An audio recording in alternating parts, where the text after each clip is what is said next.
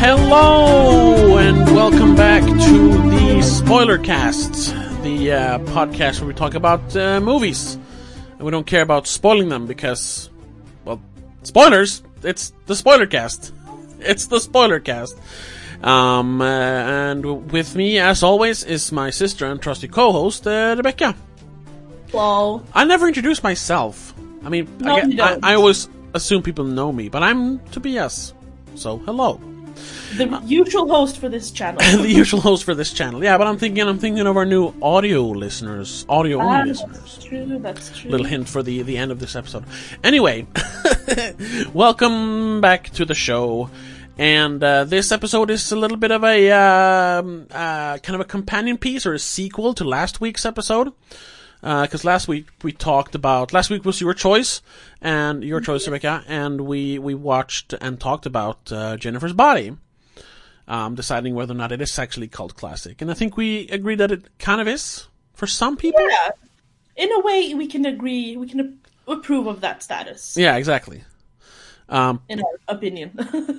Could you Very professional opinion. pull your microphone a little closer? Just Sally. there we go. Better?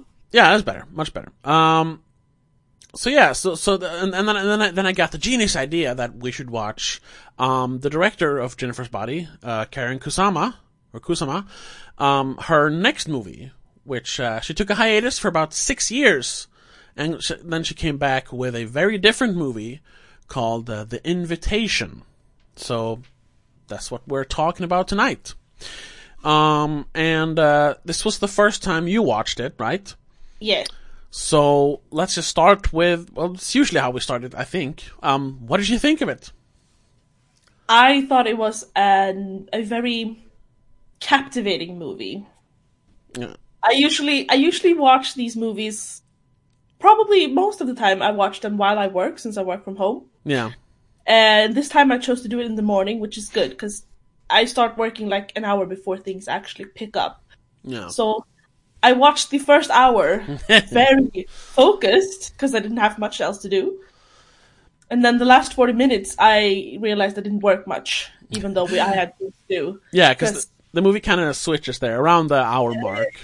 Yeah, and I mean, in general, it is very captivating. Oh, really, sure, yeah. like, you gotta look for the details. You have a lot of things going on. I actually stopped it and what's it called? Rewound it a bit. Yeah. At certain points, because I wasn't paying attention, and I was like, oh my god, I missed something.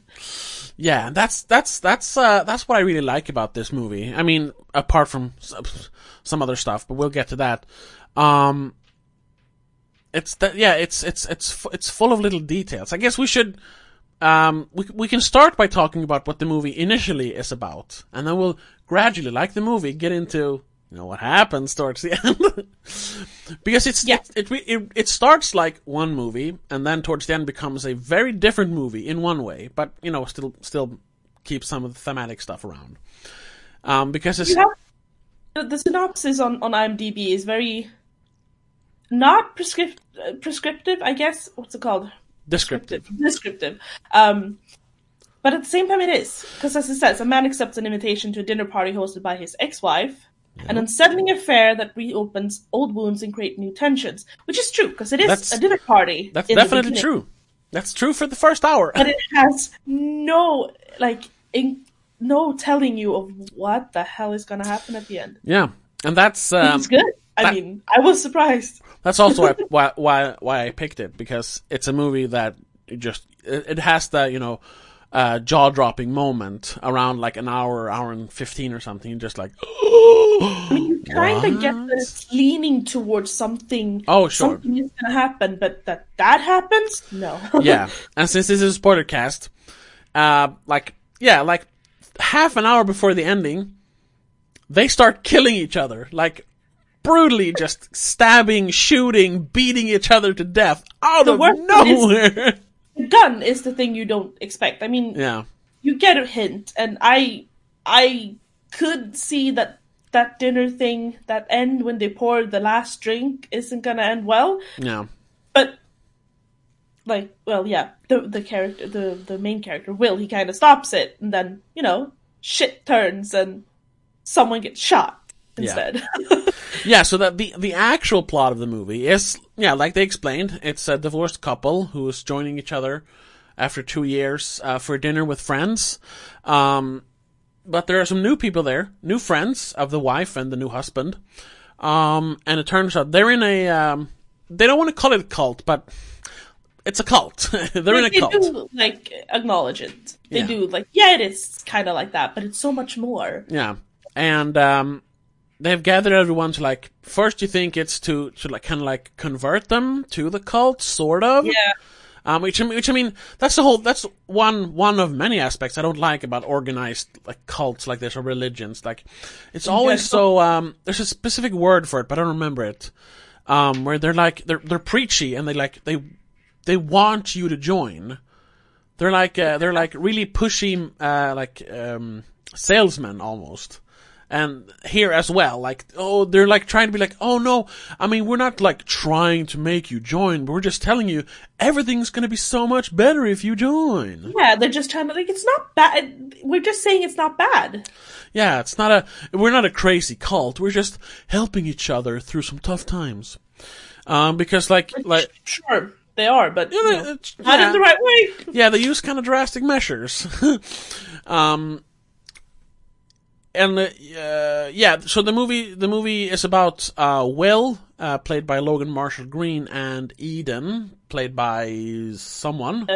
Tammy Blanchard. Right, Tammy Blanchard. I think I've seen her in something else.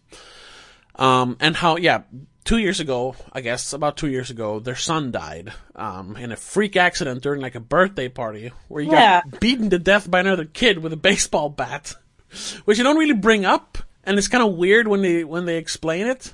I mean, it was not obviously an accident. It wasn't they showed they don't show it, the actual death in the flashback, but they show another kid holding a bat, and Logan Marshall Green's character kind of running towards the kids, looking really worried, and every other parent in the yard just standing up, being horrified. Yeah.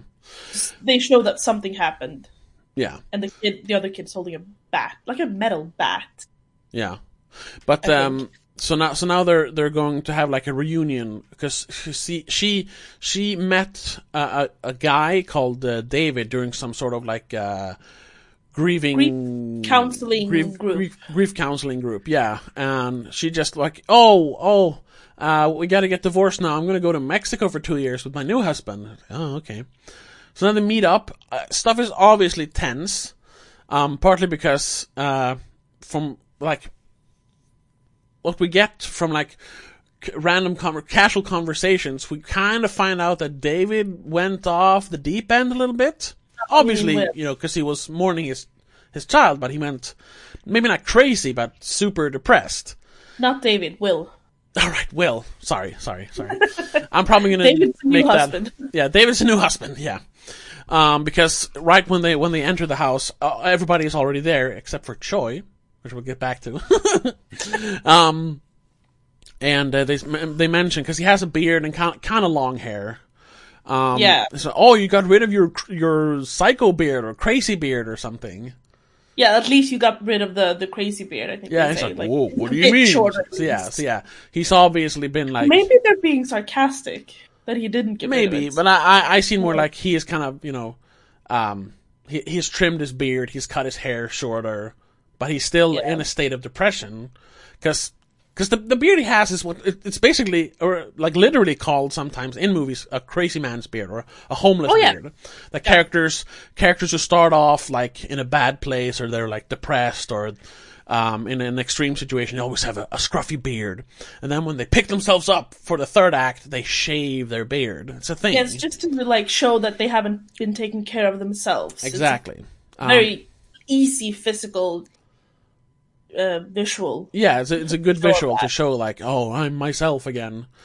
But in this movie he gets to keep it, which is good, because it's a little cliche to shave just to show that you're. But I mean, he's still in a state of depression, so it makes sense. That's what I was gonna say. It does show us that he's still not completely over the fact that his son died. Yeah, he's not okay yet. Yeah, exactly. But they join all their friends for the dinner, and Eden and David and their two new friends, Sadie and Pruitt, who kind of, yeah, they're not like part of the friend group, but they're still invited because they're David's friends, which is kind of weird. Yeah, they feel kind of intrusive. Like they don't fit in. They don't have any reason to be there for this specific dinner, which Will mentions. They do have a very specific reason for being there. Well, yeah, but like as an outsider is not going to understand that, or any other guest, basically. Yeah, because it just feels weird to invite two random people to a previously tight-knit group. Yeah, who are trying to reconnect. Yeah, so, yeah, exactly. Why invite new people? Just weird. It's one of those details. One of many details. But before we keep talking about what actually happens in the movie, I gotta ask you, first, what do you think? What was your impression of the movie when it was over? Like, what was it about? Well, in some ways, it did feel like it was trying to portray different sides of handling grief. Maybe is in some ways a good and a bad side, because at the end you can tell that Eden's way isn't a good way to handle grief. No, it's very, very extreme, very definitive way very destructive. Of handling grief. At the same time, I don't know. Maybe it's just. I mean, that's what I initially thought, at least.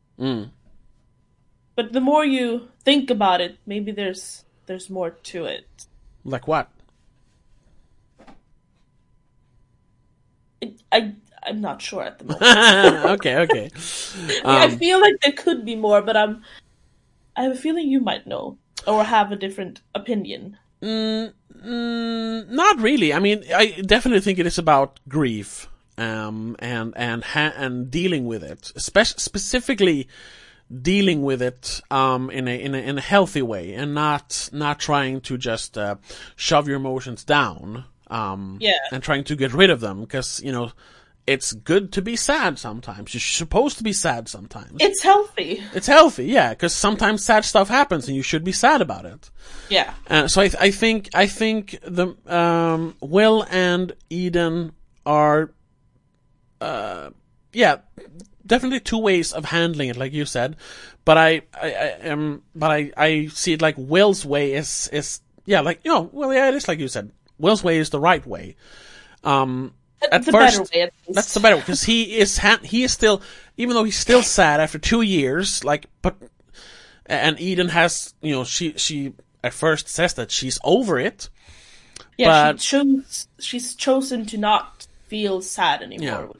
Yeah. And even if you can think like, oh, you're going to be sad for 2 years, but especially like when you lose a child must be the hardest, because even just losing a family member, I mean, it's hard. But especially when you're a parent who loses a child, that's not supposed to happen. No, you're supposed in the natural to die order of before things. Your child. They are you're supposed older. to outlive you. Yeah, it's just how life is supposed to go. And when that happens, and I mean, the kid was young. He was like, what, 7, 8, 9, 10-ish? Something like that. Yeah, I think it was like 7, 8, 9, something. Yeah. I mean, that's even worse. Like, he hasn't even begun his life. Yeah. And then of course, it's going to be devastating. And then on top of it, he then in the divorce loses his wife, whom he still loves. I mean, we don't really know, but we never get the feeling that their relationship was like shaky or anything. It's just that she met this David guy and then just, I gotta go with him now. So in the middle of the grieving process, you lose your like companion, which must be hard. And then the fact that she just goes off grid for 2 years, it makes sense that he's still kind of not over it yet. I mean, obviously he seems to have lost the house as well. Because it was, he mentions it, when they pull up to it, his new girlfriend. Like, ooh, so this used to be your house? And he says, nah. Like, not Kara's his new girlfriend. Eden's parents owned first, or something like that. Oh, right. It was never my house, he says. That's which is true. Okay, so that's why he didn't want to keep it after the divorce as well, probably. Yeah. Or why he didn't. Like, he just lived there. It was Eden's house, basically. Even though they were married, so. But Yeah. Where was I going with that? Oh yeah, so it's understandable that he's still kind of sad about it, or torn up about it, conflicted about it. Not over it. Not over it. And throughout the movie, the movie definitely seems to focus more on his grief and his handling of it, and even kind of pushing us, the audience, towards thinking that he's the one who is not handling it the right way, because like he disassociates, he is paranoid, he's easily irritated, even now that they're trying to patch everything together, and they almost paint him as the bad guy. Well, they paint him. Well, they don't paint him. They show a lot of the anxiety that comes with facing this kind of thing. Exactly. They show it in his internal struggles, like the what's it called, when all the oversensitive, all the noises, and like him lashing out, like you said, like throwing tantrums basically, and even at one point going as far as just saying to his girlfriend, like, maybe this isn't it, maybe it's not working, just because he is sad. Yeah. At the moment, extra aggravated. It's just. Yeah. In a way, it's almost. I don't think they cover. There's like 7 stages of depression or something, like anger. No, I think it's 5 stages of grief. You think? Yeah, stages of grief. Yeah, there's anger, there's sadness, there's acceptance, there's bargaining, or something more. They don't really go through those, but he definitely like displays like it's almost like a microcosm of depression. Actually, looking at him, because the 5 stages are denial, anger, bargaining, depression, and acceptance. I guess denial is not talking about it in general. Yeah. Which he seems to be doing in the beginning. Maybe Eden? I mean, Will. Okay. She is definitely. Well, I thought you said she. That was why. Okay. But I think doing it in the wrong order, because then after that's anger, and no, he doesn't get angry until the end. No, he gets kind of angry throughout the whole movie, really. Yeah, but he truly lashes out at the end, more towards the end. Yeah. I don't know if they ever bargain. No, he never really bargains, but there's definitely acceptance. Yeah, there's definitely depression. Oh yeah. So parts of it. I mean, it's been 2 years. He have technically been through it all. This is just reopening it. Like and I'm just saying, like, and on a thematic level, they're kind of using the stages of depression to build his character arc during this movie. Because it all takes place in real time, more or less. More or less. Yeah, it takes place over one night or a few hours, maybe. So there's that's probably like part of how they wrote his arc, though. That makes sense. And I guess even bargaining could be when he starts, because towards the end he says, "Oh, sorry, maybe I was wrong," Yeah, that could be. And then acceptance is that that's when him and his new girlfriend Kira has the talk out on the lawn. I thought that was depression more to me. That he's like, yeah. Oh, sure. Yeah. Okay. Sure. Yeah. This is whatever we do is not. Depression isn't work. one of the stages, right? It's just what all of it is. No, depression is the second. Oh, last. Okay, sure. It's just before acceptance. All right. Well, yeah, that makes sense. I guess that's. Yeah, it makes sense, but at the same time, it doesn't. I don't know. No. It's vague. It's vague. It's not. It's not actually it's not based on the 5. Stone. Yeah. And so even up until that point, when she says we're in this together, like we can grieve together, like I don't know if I can do that or something like that. And she just and just leaves basically. Yeah, because he basically goes back to the dinner. No matter what, this isn't gonna work. Like maybe we should work. Yeah, exactly. Because I'm not over it. Yeah. And she's like, but I'll help you. And he's like, nah, it's not gonna work. Yeah. And then literally minutes later. Turns out, the cult members' plan is set in motion. Yeah, and they start killing everyone, and that's how because they're all talking about how they're dealing with their sadness and everything, and that we instead of dealing with, we get rid of it through, they don't really go into how, but with this, in this cult, you don't have to be sad anymore. You don't have to feel pain anymore. And I mean, it's weird the way, because they showed that video. Yeah. And in the video, they show a woman accepting her own faith more than accepting, like, letting go of grief. She's more just accepting, okay, I'm gonna die now. Yeah, because she has cancer and she literally dies there in the video. Which is just so... Yeah, it's weird. Weird. You don't show that. Not at a dinner party. No, not at a dinner party. Doesn't matter how much you want to convert people. Don't show people dying. Late at night when you're falling down the YouTube rabbit hole, that's when you watch people dying. Yeah. More or less. It turns out that their way of dealing with grief is to just, fuck everything and kill yourself, basically.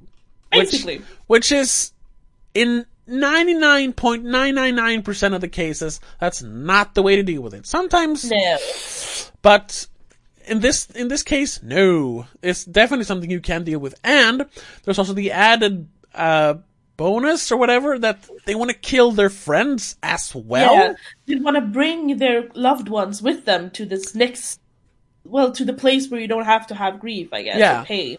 Which is... It's never You're forcing them to come with you. You're not giving them a choice. Yeah, exactly. And that's never properly explained. I mean, that's because that's not actually what the movie is about. That's just one element of the movie is this crazy cult killing people. But it is so they never explain why they have to kill other people. Sure, kill yourself, but leave us alone, basically. Well, yeah, because if you gotta do it, sure, go ahead.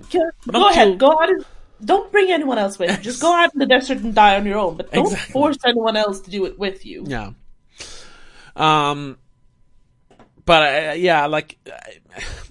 Maybe it's a little like zealotry. Like they believe that they're so enlightened because they're part of this group that they know that everyone else is suffering, even though they don't know it. So we're just gonna bring them along anyway. Yeah. It's probably something like that. Probably. It's not explored. It doesn't really have to be. It's just because they're crazy. Otherwise, yeah, exactly. Yeah. They are definitely a bit crazy. But I mean, they did try to handle their grief because they did spend 2 years in Mexico. So maybe they have tried everything and this is the ultimate solution for them. I don't know. Still, don't bring other people in it. Yeah, exactly. Just leave all your friends behind. And then, that literally happens in like the last, 30 minutes, I think. Because the movie's like an hour and 40, and pretty quickly after the first hour mark, stuff, the wine happens, where they start drinking wine from the decanter, which is, let's talk about all the little details in this movie, because there's a lot of, like we said, there's like if you watch the trailer, or if you read about the movie, you have no idea what's going to happen. I mean, I kind of quickly picked up that something was wrong with the wife, because she just felt like when she arrives into the room, because she's not there when Will and Kira walks in. She comes out of the shadows, she descends basically from the stairs in a white dress. In a white long gown, which isn't fitting for the setting. Yeah. And she seems very, almost serene, but in a weird way, like serene, like she's high, basically. Which turns out she is. Basically and it just feels so odd. It just doesn't feel correct. And you can kind of see it on people's faces as well, the friends' faces. They're all like, hi, Eden. Hi. Where did you come from and you're not yourself sort of reaction. Yeah. So you can kind of quickly tell that something is odd. Oh, sure, yeah. But I mean, that's something's off. But that's kind of the whole movie. The whole movie is very, very awkward and uncomfortable. Yeah. Which, I mean, that's the point, because this is... in 2 years, it's gonna be a bit... The circumstances are going to be awkward. Yeah. But it's extra done... when you add in randos. Yeah. But it's done so, well in the movie that you really feel the tension in the room. Oh, yeah. And then, like we said, there are a bunch of little details that even, the first time you watch it, you might not pick them up. You pick some of them up, and they do point several of them out later in the movie. Almost like to misdirect you, because Will notices a bunch of stuff that he mentions. Yeah, David locking the door and not leaving the key in. Yeah, and that like he says, what if there's a fire? Like, there's bars on all the windows now, and stuff like that. But I think that the fact that he points it out in the end. Oh, you're spilling all over yourself. Yeah, it's just water though. It's still water. Dry. All right. But I think that's actually like it's on purpose. Once again, to make him out to be the crazy one, because in the end, when everything is culminated, it's the weird way they're acting, the fact that Pruitt in like a game they play reveals that he killed his wife and went to prison for 7 years. Yeah. The fact that Eden actually takes like prescription drugs. The fact that they were they're in a cult. All this culminates at when they go upstairs to have the actual dinner, and Will is like, "What's going on here?" Oh, and also the fact that Choi hasn't shown up, the last dinner guest. And he starts questioning why he isn't there. That misdirect is really good, though, because I was sold on that. Yeah. When he goes outside into the yard and he finally gets the voicemail that Choi was, because they at first they pointed out, because Choi's girlfriend or whatever is already there. Girlfriend, Gina. She points out that, he's late as usual, which I think is a Seinfeld reference, but we won't go into that. Someone says that he's like the only unreliable Korean in LA or something. Yeah, which is a weird thing to say. It's also kind of funny as well. Yeah. But so he's punctual. Yeah, but he's like usually late.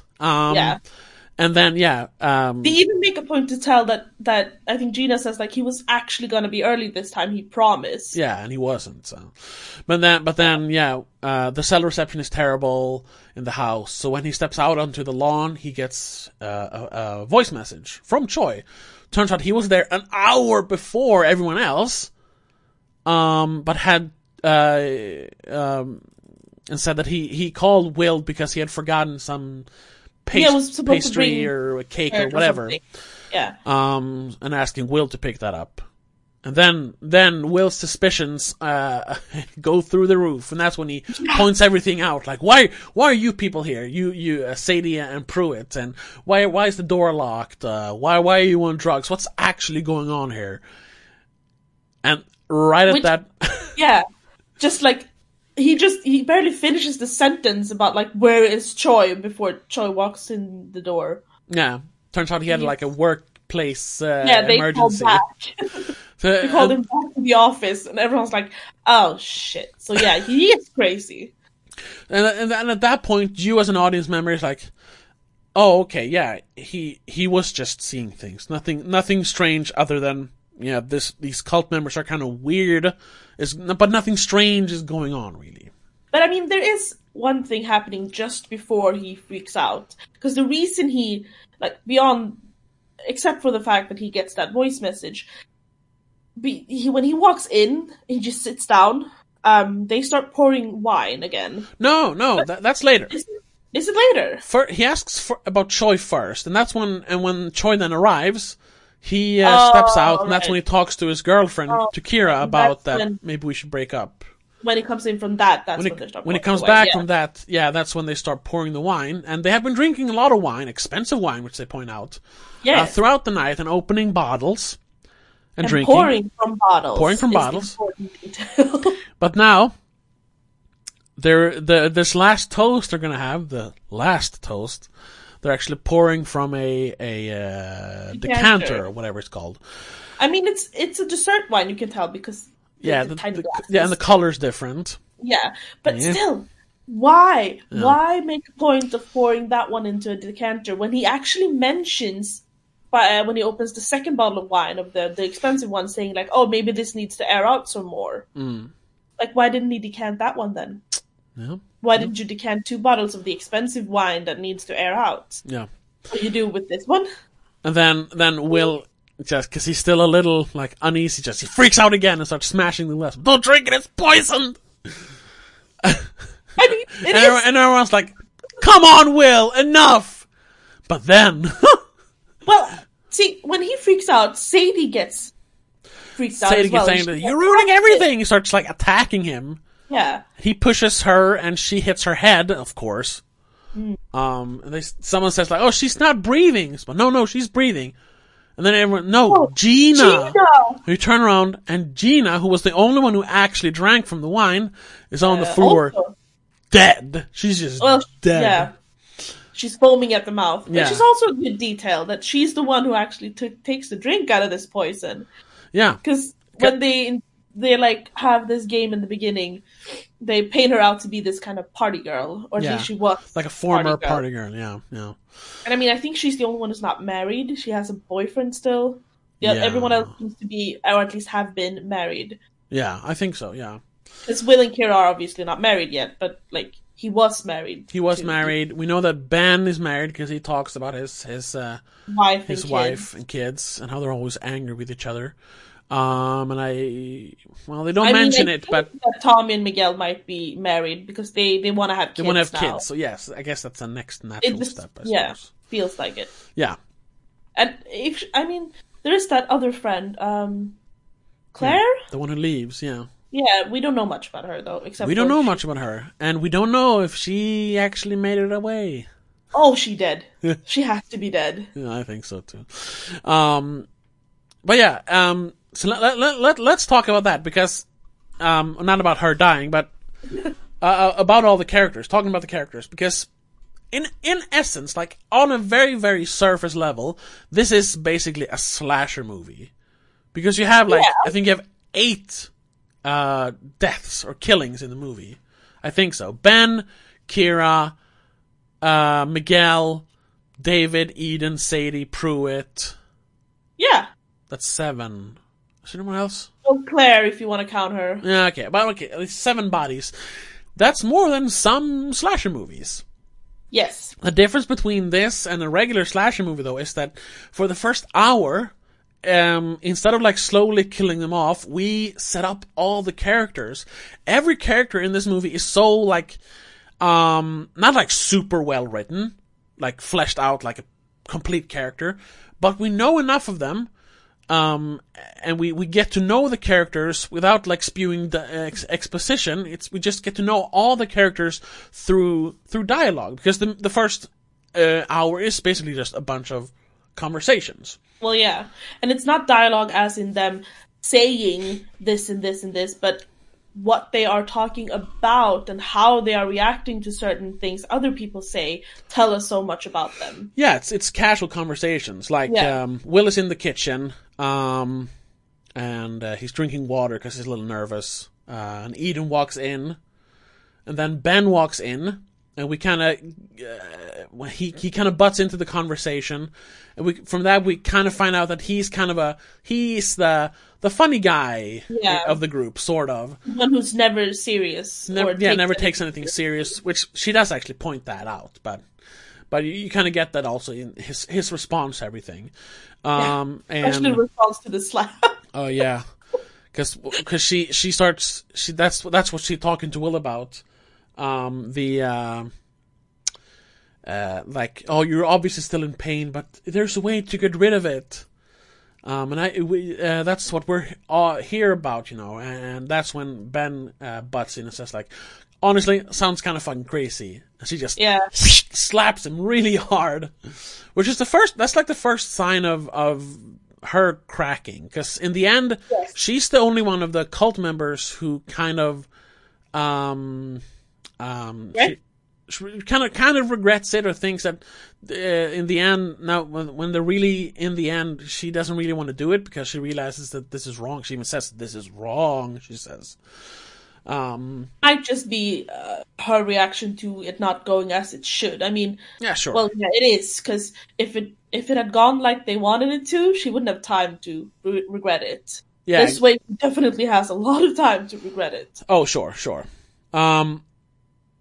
But and then when Will and Ben talk, they talk about Ben's family and his marriage specifically. Yeah.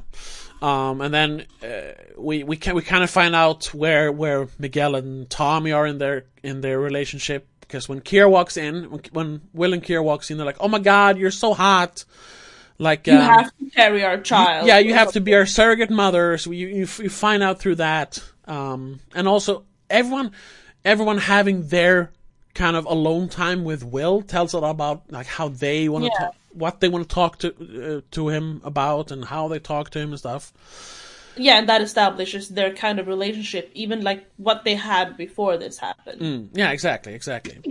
So every character gets their moment to like become a real person, or at least more fleshed out character, which then makes it much more impactful when they die. Yeah, it's not just now the bimbo died. Oh, now the black guy died. Oh, now the that's also a good thing. Now I'm just thinking about Friday the 13th. Oh, the wheelchair guy died. Oh, the greaser died. Anyway, the way you said it, like, because that's also like, I mean, technically it's not like a rule within horror or thrillers, but like there's a rule that never actually happens. You say it's a rule, like the black person always dies first, and then the people who have sex, well, they do always die first. Yeah. So the couples usually. In this one, you have a black girl, a gay guy, and a straight white guy, who are like the final girls, which is kind of rare. Yeah, actually. They pick one from each category to survive. Everyone except for the Asians. Well, yeah, sure, yeah. And that's also something you pointed out before, that the movie is very diverse. Yes, but in a non-virtue signaling way. They're not trying to like, look at us, we're so like inclusive. It's just, if you look at it looks like a very organic group of friends. Like I think you've said it, like a very LA group of friends. They feel very LA, like 30-somethings. Yeah, and everyone's progressive and happy. And everyone's doing what they want in life, basically. Yeah. They seem to be so like established, but they're all someone different. They all have different personalities compared to what you normally see in this sort of ensemble movie when it's a horror. You have a group of friends who are all the same, like, or you have just like, or you have stereotypes. You have the jocks and the cheerleaders, and then the nerdy kid, and the nerdy kid is the virgin who survives. Yeah. In this one, these are not stereotypes. They are just normal people. Yeah, which also adds a lot to the realism and like the fact that they feel like real people. Because there's like, like you pointed out before, the only stereotype they point out, which I didn't even know was a stereotype, but that Koreans are usually very punctual. Yeah, I've heard. So that Choi before, Choi is the only Korean that is not punctual. It's a weird thing, but I've heard at least that Koreans are supposed to be very reliable. Oh, okay. Never. Might have been a Korean who told me that even. But that's what also makes. I mean, what other movie, except for like superhero movies, because then it's all about the characters, like, and who they are. Like, what other movie can you name all like 11 characters? No, none. I can't even, like, I don't know, I just thought of Boondock Saints. I can't even name the two brothers who the movie is about. I have no idea. Oh, that's true. I have no idea. It's the Walking Dead guy and another guy. I don't know. But here, it's Will, Kira, Gina, Pruitt, Sadie, Eden, Ben, Miguel, Tommy, Choi. The only one I don't remember is the one who leaves, but because she is in the movie the least. Yeah, and that's Claire. And you're not even looking at IMDb. Yeah, I don't even have that up. And that's just in every other. I'm going to compare it to slashers mostly. In every other slasher, you remember basically only the final girl, maybe the love interest, maybe, and the killer, usually.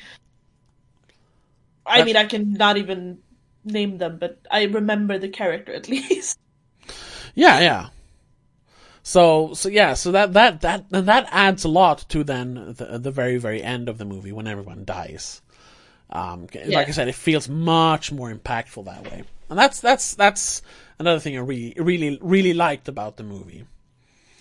And also the fact that, like we mentioned, that you get to know all the characters without almost any exposition. It's all just casual conversation.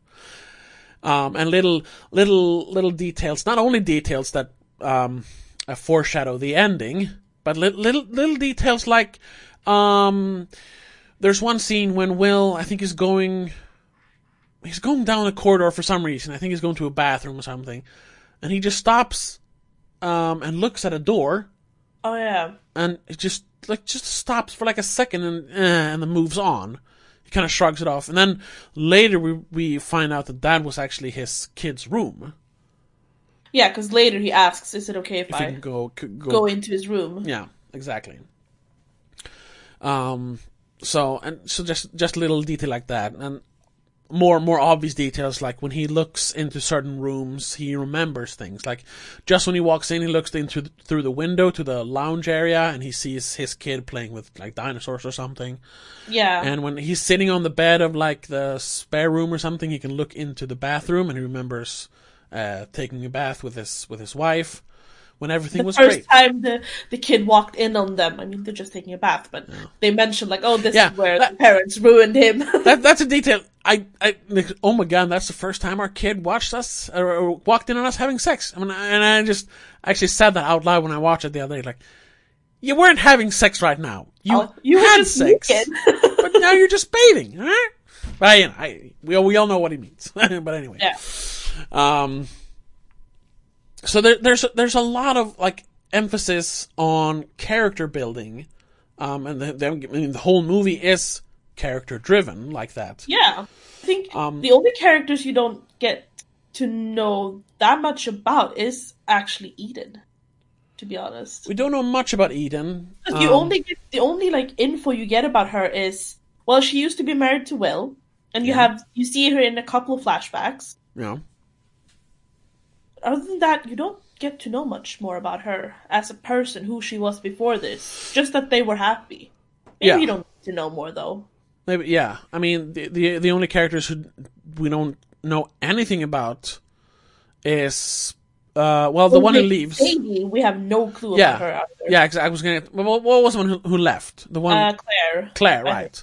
The only thing we find out about her is that she seems to be the one who has the closest relationship to Will. Just how they talk. Their conversation felt the least forced. Kind of the feeling that maybe they were like childhood friends, or like they grew up on the same street, or maybe even, I want to say siblings, but at the same time, no. No, then they would probably. They would have been even more closer, yeah. So I'm guessing like they were childhood friends or something. Yeah, and she's the one who is she's more straightforward. Like when they watch the lady die on the video, she's the first one who points out, like, this is really weird, right? We shouldn't watch this. And when it gets even, like when Pruitt starts talking about killing his wife, and they have the kind of awkward "I want" game, she just like, you know what? I'm gonna leave. Which is so good. Yeah. Well, we don't know. We think, but she could have died. That's also a detail. Pruitt is, well, except for Choi, unfortunately, Pruitt is the last one to arrive, so his car is boxing in everyone else, so they can't leave unless he moves his car. Because he mentions, did you arrive in the Prius? Oh, I think I parked you in, or whatever. How does he know that she arrived in the Prius? I don't know.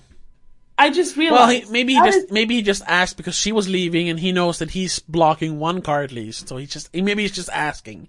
But also, I think his car is kind of blocking everyone, just like another safety measure for the end. Yeah. But when you think about it, the way they're parked kind of, what's it called, parallel parking along the street. Maybe they are, yeah. I don't know. So he shouldn't have been boxing people in too much, but he's standing very close to her car, I think. Yeah.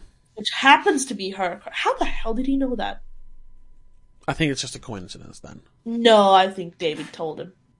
What, that she was going to leave?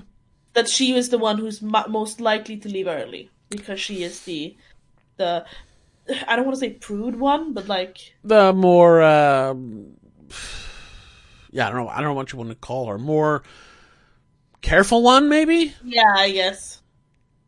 He doesn't want things to get weird. Yeah, yeah. Because she leaves literally after, I don't remember which one, but one of the gay couple says that I want a blowjob, and she's like, okay, this is my cue.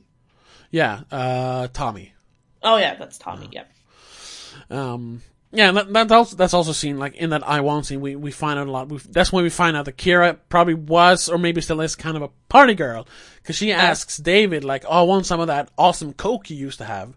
And just before that, we find out that, oh, David used to be a cokehead record producer.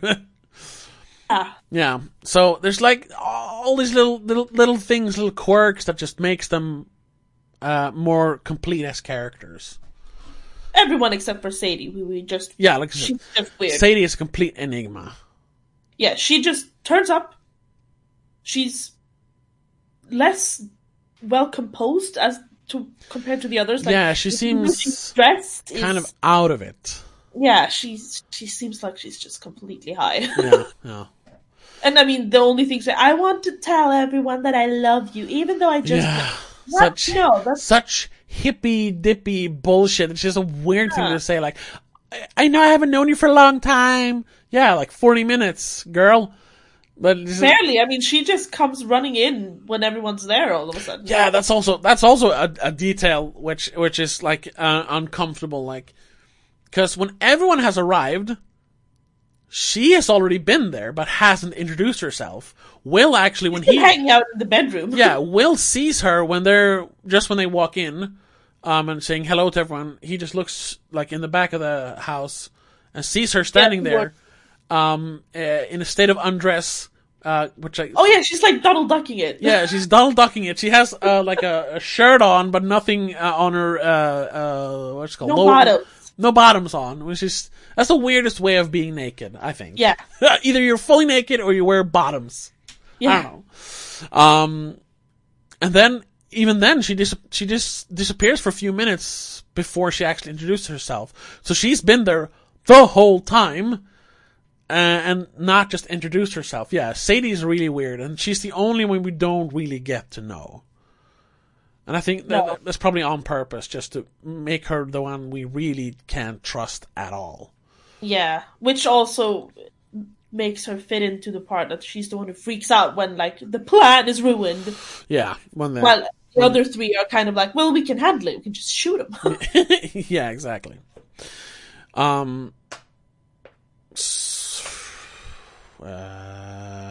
So then let's talk about the ending. And I don't know what really there's to say. Or not the ending, but the killing part of the movie. Yeah. What do you mean? I don't know. I was trying to segue into like another part, but I didn't have a segue, and I don't remember what I was going to segue into. Let's say this. Like, since the movie, up until the point where they start killing each other, feels like it is about grief and sadness and how you're handling it, and Will isn't handling it well. Like, I can see some people maybe thinking that the whole killing each other feels unnecessary and kind of like tacked on for no apparent reason. And I can agree to that a little bit. Like, this could have just been a drama about him accepting, or everyone accepting in their own way. Yeah. I mean, it could have just ended with him, like, him storming off or leaving them or killing himself or something. Yeah. It could have ended with him ending the movie. Yeah. In some way. But instead it takes a turn towards the cult wanting to end the movie and everyone. And I think that while the killing part actually has a point, because which we'll get to, there is a point in the end, because Will's character goes through stuff, and in the end he has a resolution to his arc, so to speak. I do think though that the actual killing part, them killing people, is probably only there to get that what the fuck reaction, which, I mean, I actually haven't seen this with any other person, I think. I've wanted to show it sometimes, but people are always like, no, because it's not like a movie night movie, so it's kind of hard to show people. And And maybe it's not a good movie for a first date. I don't know. No, maybe not. I wouldn't say that. Yeah.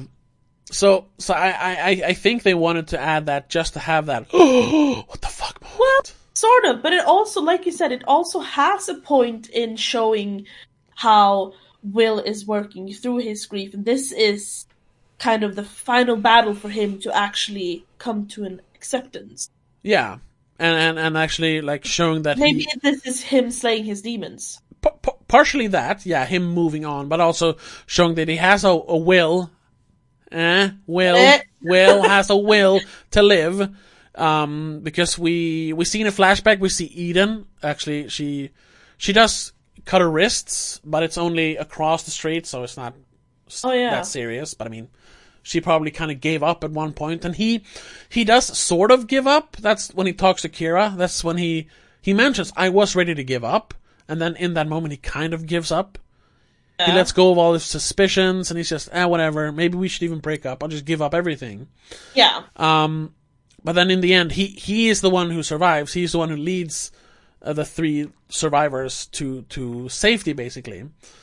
So it's kind of to show that he wants to live. And I mean, the movie literally ends with him taking Kira's hand, so like, he wants to go on. Yes, he's ready to move on now. So there is a point to it. But I mean, they could have done that without killing people. Yes. You could have done it in a different way. He could have slain his demons without physically slaying people. So that's what I'm saying, like, the actual killing is probably there for shock value. But it's very well made. Yes. And it fits in then with, like we said before, like, because we get to know all the characters, it's so impactful when they die. Yeah. So it works, and it doesn't feel like it doesn't fit in. It definitely fits in. But I could see some people thinking like, oh my god, now it turns into a murder movie. I can see some people maybe not thinking that works. I haven't read any reviews if anyone mentioned that, but I mean, it mainly got favorable reviews, so I don't think people had a big issue with that. And it's not an issue for me either. I'm just pointing it out. Now I'm trying to think, like, maybe all the characters who die, that they are kind of flawed, and that's why they don't survive. But that's maybe reading a little bit too much into it.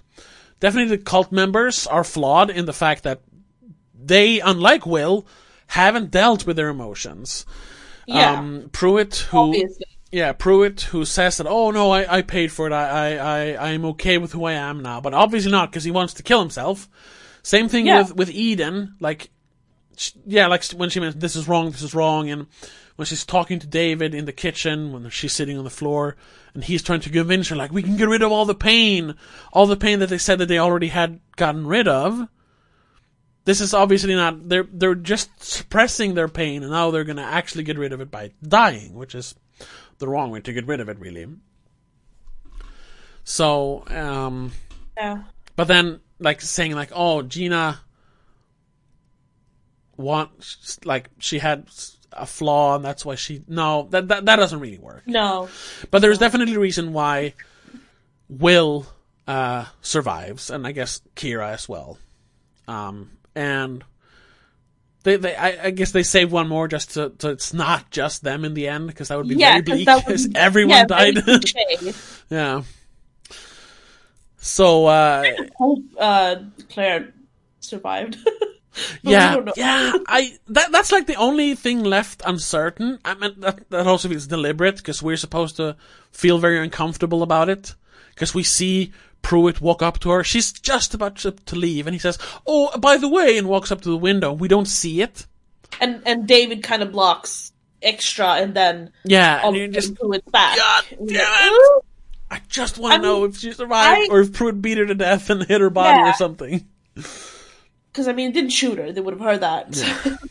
But I understand Will's concern that he wants to make sure she gets away safely, at least. Yeah, because he doesn't trust any of these new people. No, and I don't blame him for that. No. But I said, as soon as Pruitt was like, oh, I need to move my car, I was like, oh, shit, she's dying. God damn it. Yeah, because just before that, actually, when we find out, he has actually killed before, so it's like, oh, This is weird. And even though he spent time in prison, he hasn't come to terms with what happened because he said, I'm still the same man, and that's why I joined the cult. Yeah, exactly. So you're still a killer. I mean, even if it was an accident, you're still a killer. Yeah. But then... Goddamn. Then it kind of... I don't know, it turns out for the best. I mean, it's a happy ending, sort of. I mean, no, it's a happy resolution to the characters.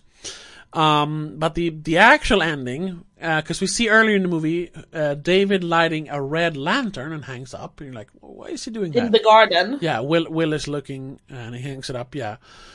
And then when they're standing out there, they have survived. They've killed all the cult members, Kira, Tommy. They got out of the house. Yeah, they're standing there up in the Hollywood Hills where this takes place. And I think Kira's one like, oh, Will, look. And they just look out over the rest of the hills, and you see like dozens of other red lanterns, and you start hearing like you hear a gunshot, you hear someone scream, and then you start hearing police sirens. Yeah. You're like, oh my god! So the cult is like spread throughout the, and it kind of feels like a war zone. Yeah, which is where you get a war zone feeling. I got that as well, just because the helicopter flies over them. Well, yeah, and the screaming in the distance in the dark. And, oh my god! And you just know that every house that has that lantern has gone through a similar event, I guess, some way. Well, places probably just ended up with people drinking the Kool-Aid and dying. Yeah, sure. But that's also... a couple of them are also struggling with getting theirs to die. Yeah, sure. And if this was like a big studio movie, that would be a perfect segue into a sequel. You do the same movie over again, but in another house with other people, and it would be much worse. Yeah. Thankfully, this wasn't a studio movie. This was like, because we talked about that with Jennifer's Body, how Karen Kusama and Diablo Cody, right, the writer, they had their vision for that movie, and how the studio kind of changed it in the editing. Yeah, turned it from like this like pro-feminist movie into sort of like more of a high school horror movie, sort of. Yeah, with hot babe Megan Fox in the lead role. And especially in the marketing where they were going to do that, she was going to be interviewed on like amateur porn websites, which is, what does that have to do with the movie? And all the posters are very sexualized, having nothing to do with anything except for her physical body. Yeah. So and that's also this. It's not confirmed. It's just my theory is that's why I think Karen Kusama didn't make another movie for another 6 years, because she felt like if she can't be in control of her project, she doesn't want to do it, because it was such a bad experience. Yeah, with Jennifer's Body. So this one, she and the two writers, Manfredi, Phil Kay and Matt Manfredi, right. They had, and they even make a thing of it on the trivia page, that they had complete creative control over the movie. They made the movie they wanted to make.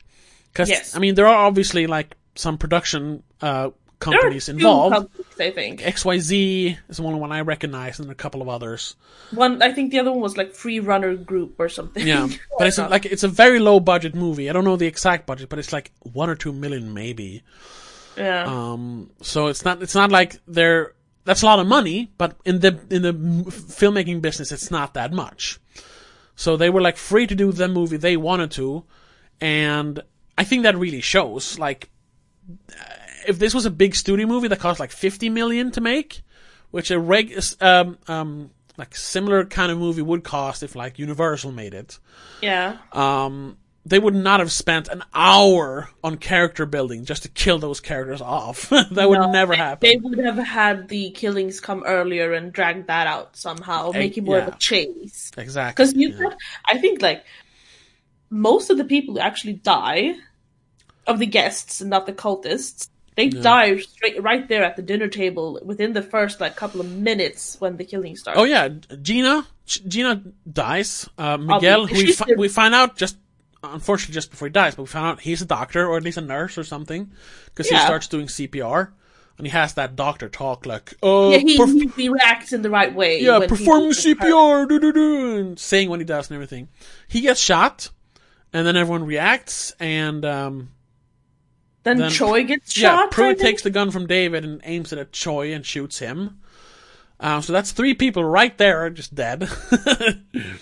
Yeah, and that's like half of the guests that are there, because then it's just Tommy, Kira, and Will left, I think. Yeah, and Ben. And then the cultists. Oh, and Ben. I don't remember what. No, but he gets shot right there as well. No. Ben is the one who he manages to crash through the locked glass door. Ah, that's right. But then David runs up to him, and they tussle on the floor, and then he gets stabbed in the back or something. He gets stabbed to death by David, and then Pruitt shoots him. Yeah.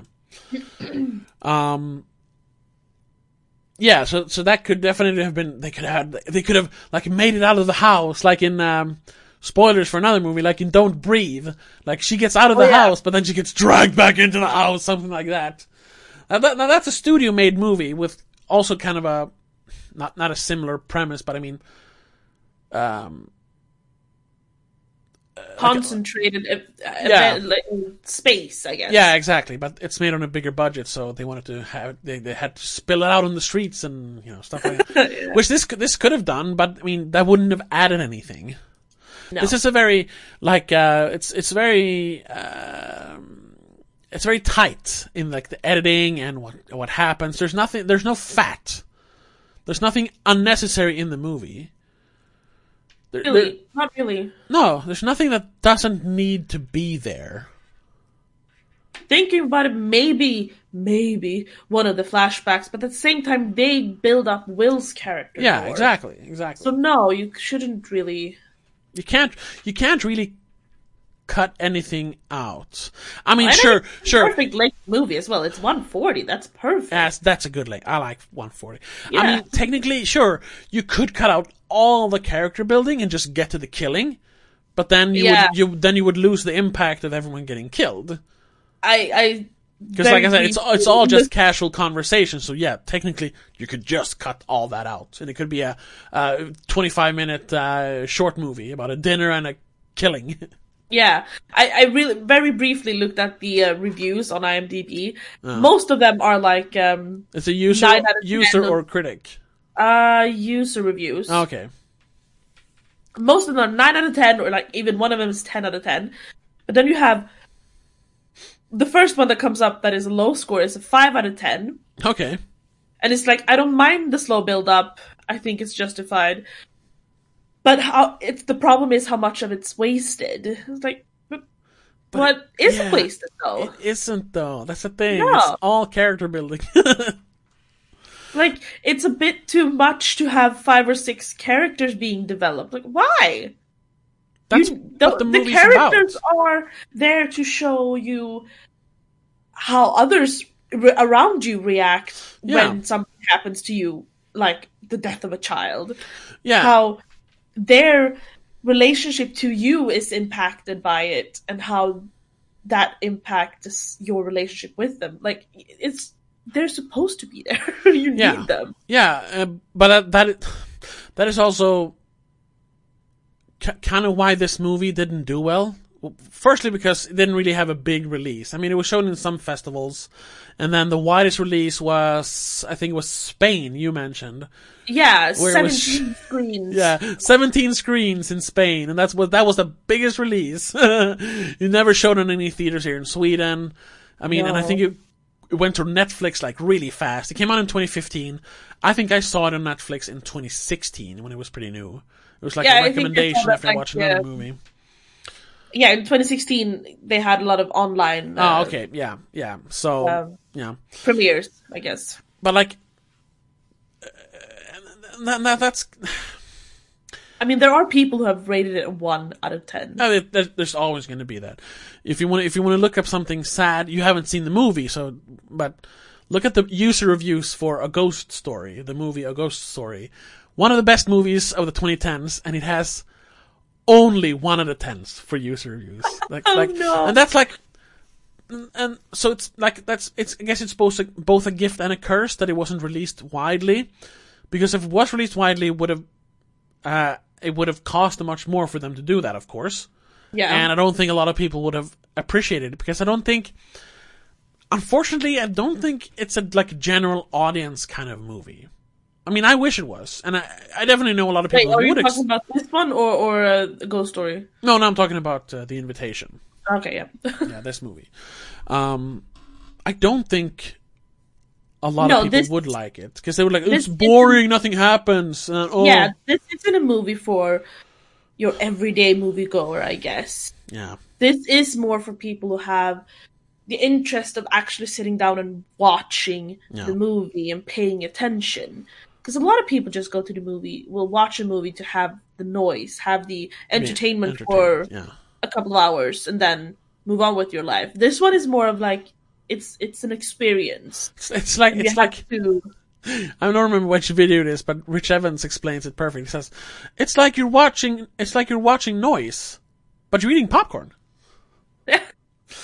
Yeah, and it's like sure, I definitely enjoy just general entertainment movies. Like, I have a huge unironic love for the Fast and Furious movies, which that's just stupid movies. But they're awesome stupid action to watch when you're bored, basically. Yeah.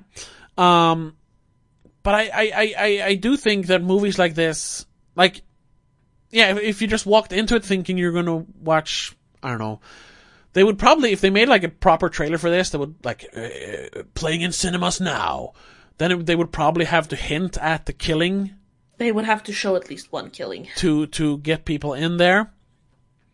But you still might get some bad reviews then because, the killing just at the end. Yeah, like, exactly. 30 minutes of killings. Like, well. So anyone who just walks into, like, watch this for entertainment, probably wouldn't like it. But if you, like, sat down with someone and, like, just try to watch it, try to take it in, then I think they could appreciate it. Yeah. That's kind of hard to do for a general audience kind of thing. We've said it before. We said it mostly when we started doing older movies and not just the new Netflix releases. Yeah. We started saying that there's a difference between a movie production and like pure art. Yeah. When a movie is art. This is more towards the art. This isn't just a movie for money. This is creative team expressing themselves, or expressing their vision. I think that the like most succinct way to say it is like, it's a movie that has a point. Yes, there's a point to it other than being a movie. Like, it is a movie about something. That's actually something that I know Mark Kermode has said about. Specifically when he talked about Martyrs, which is a horror movie. I don't know if you've seen it, French movie. Like, it's super. Yeah, I've seen it. You've seen it? The one with... I saw it when I was the two French girls. I want to say, but I'm not sure if they're French. It's the same guy who made the stories in the Ghostland, right? Yeah, Ghostland. Yeah. Yeah. I saw it when I was very young. Oh God. Okay. Yeah. Because that's a very. Me and my friend had a horror face, and we rented all these weird random horror movies. Jesus. We rented that one. Okay, because I think we must have been like 12. That's a very that is a very disturbing movie at times. Oh yeah. Like me, I saw it. I was 28 when I saw it, and I was like, geez, this is a little much. But the thing with that movie, like if you compare it like Saw, which is also like torture porn, which I know the director of Martyr said this is a torture porn movie.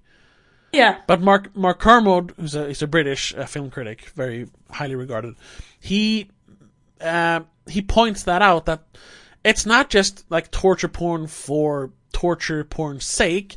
The movie, there's a point to it. There is a reason for why it's happening, and so you don't have to agree with it, but it's not just there to be entertainment. There's a point to it. And I think this is the same thing. Not that this is even remotely as graphic, but there is a point to it. It's not just entertainment. Yeah. And that's it has a message. It's supposed to make you think. Yeah, and that's what sets it apart from like that's what sets it apart from like Marvel movies or any kind of blockbuster, really. I mean, no. There are blockbusters with points, but you know what I mean. Yeah. So, and that's why I picked it also, because I think it's a movie more people should see. Which is part of what we're trying to do now. We're trying to introduce each other to movies that other person hasn't seen and we believe they should see. Yeah, which is then sort of counterproductive since we're spoiling movies, but... Well... this is for people that have seen it, and now we're telling you who have seen it, tell other people about it. Exactly. Or if you're one of those few people who like to know what's gonna happen before you watch a movie. Sure. I mean, there are some people who like that. Oh yeah, there's a lot of people like that. But I think... I gotta ask, do you think there's a point to... Because the first scene in the movie is Will and Kira driving their car to going to the dinner, and they hit a coyote. You have this almost graphic... You don't actually see it, but it feels graphic. Yeah. That he has to mercifully kill the coyote. Yeah. Because it doesn't die from the impact from the car. It's whimpering, it's suffering, and he's like... yeah, I gotta end its life because it's the only right thing. And then in the end, maybe, I don't know, because I kind of see the point in that first scene. Will tells Kira to go back in the car so she doesn't have to see the carnage of him beating the coyote to death with what's his wrench or a tire iron. It's tire iron, yeah. But then in the end, Kira kind of takes that part and saves him from doing the dirty work, or saves him from seeing the dirty work when she batters. I think it's Pruitt. She kills Pruitt, yeah. Stopping Pruitt from killing Will. Yeah. Do you think there's a point to that? Because it kind of feels like it, like she's paying him back, or like, well, you did it for me, I'm gonna do it for you. We're in it together, kind of thing. Or isn't it? I guess I kind of see it more like, maybe to kind of start off the movie, like to show right from the beginning that this is going to be awkward, because it's awkward. It's always awkward that he has to kill an animal. That's never nice. No. So partly that, but I mean, they use it as a conversation point to kind of like break the silence after they've arrived. Yeah, which is kind of weird. We killed an animal on the way here. Kira's like, they've said hi, and then Kira's like sitting there like, there's a lull. Yeah. She's like, we hit a coyote. Yeah. I'm thinking maybe it's to show that Will has like the conviction to kill. I mean, there's a big difference between an animal and a human, but when push comes to shove, he can kill. Because not everyone can do that. And of course, in the beginning it's out of mercy because the animal is suffering. It can't even move, so it's probably like broken its leg or something. Broken its back. Because it just whimpers. I don't think it even tries to attack him. No, it just like barely makes a noise. Yeah. So that's out of mercy, but then in the end he kills out of for survival. But maybe to sort of like show that, like I said, that he is prepared to do that. To do something that not everyone can do, or maybe just to like kind of hint that the movie starts with a very abrupt scene with death. Yes, and the movie, the third act, so to speak, the twist ending is that everyone dies. So maybe abruptly, maybe sort of like thematically tie it together. I don't know. Yeah, I don't know. Maybe. I'm not sure. Felt like in the beginning, when that was the first scene you see, I'm like, this it's a little awkward. Very strange. A very weird way to start a movie that is supposed to be about a dinner party. Yeah. Yeah, well, like I said, then it kind of to set the mood, I suppose. Yeah, I guess. Something like that, yeah. In the grand scheme of it all, you don't really think about the coyote. No. Eventually. No, yeah. That kind of fades. Yeah. No, but I think it's just a mood thing. Setting the tone, maybe. That makes sense, yeah. Is there anything else to say about it? Not really. I mean, it's a great movie. And I'm going to bring back what we usually do. Like, we always say, are we going to if we could recommend this to our parents? Because they've become sort of like a... Yeah, they're a good, like, measuring, or the divining rod. Like, yeah. I think mom would like this. Yeah, she would definitely be able to she's like general audience. She's general audience, but she kind of enjoys a little weirder movies sometimes. Well, she's what's it called? She's a book nerd. I mean, she likes the story behind it. Yeah, yeah. And she likes it when it's more than just entertainment. She wants to be challenged, I guess. Yeah, a little bit, yeah. While that is, I mean, not like this, the end, because he always complains that, oh, you don't know what happens in the end. This one, he can do that with any end. Sure. We actually watched a Netflix movie last weekend called Outlaw King, and he said that was a good ending because you got to know everything. Because they even had text in the end that told what happened 300 years after the movie, so you knew everything. Okay, then he's happy. Yeah. Well, I think he could accept the ending, but I'm not sure he would like the kind of graphic violence, even though it's very. They talk about he would be upset. He would not approve of the video of the woman dying. No, probably not. But so if you have sensitive people like that, like our father, perhaps not recommend this movie. Yeah, definitely. Because like you said, the killing is just in the end, but because of the characters being built up, it really hits you when they die. Yeah, it becomes even more graphic than just the blood and everything. Yeah. Which is that's a good. It's a good way. It's in a good way because it's a movie. It's still just a movie. Oh, yes, of course. Even though you build up a character on a personal level, it's still just a movie. So yeah, make you feel something. Yeah, exactly. Yeah, it makes you feel something. Yeah, even though that those feelings are uncomfortable, terrible, annoying, and then just horrifying. But still feel something. But yeah, so that's The Invitation. Highly recommended. One of my favorite movies of the 2010s. And after seeing it, definitely ends up high up on the list, I gotta say. Yeah. And for next week, it's your time to choose again. Do you have anything in mind? No, not really, but because next week will be early December, I'm thinking we might go towards the Christmas theme. I'm not sure yet. Right, and we have watched a lot of grim movies lately, so maybe it could be fun to do a Christmas movie. Kind of want to get in the Christmas spirit. Yeah, that too. So, but we'll see. I haven't decided yet. Right. We'll find out. We'll keep you posted on the internet. So keep a lookout on Twitter. I'm at Please Don't Make a Scene, and then in the end _. And you're at. Actually, don't know my at, but I don't use my Twitter. Yeah, I don't use your Twitter that much, but at Please Don't Make a Scene _. Yeah. And if you're watching, if I post anything about this, he will retweet me. Right.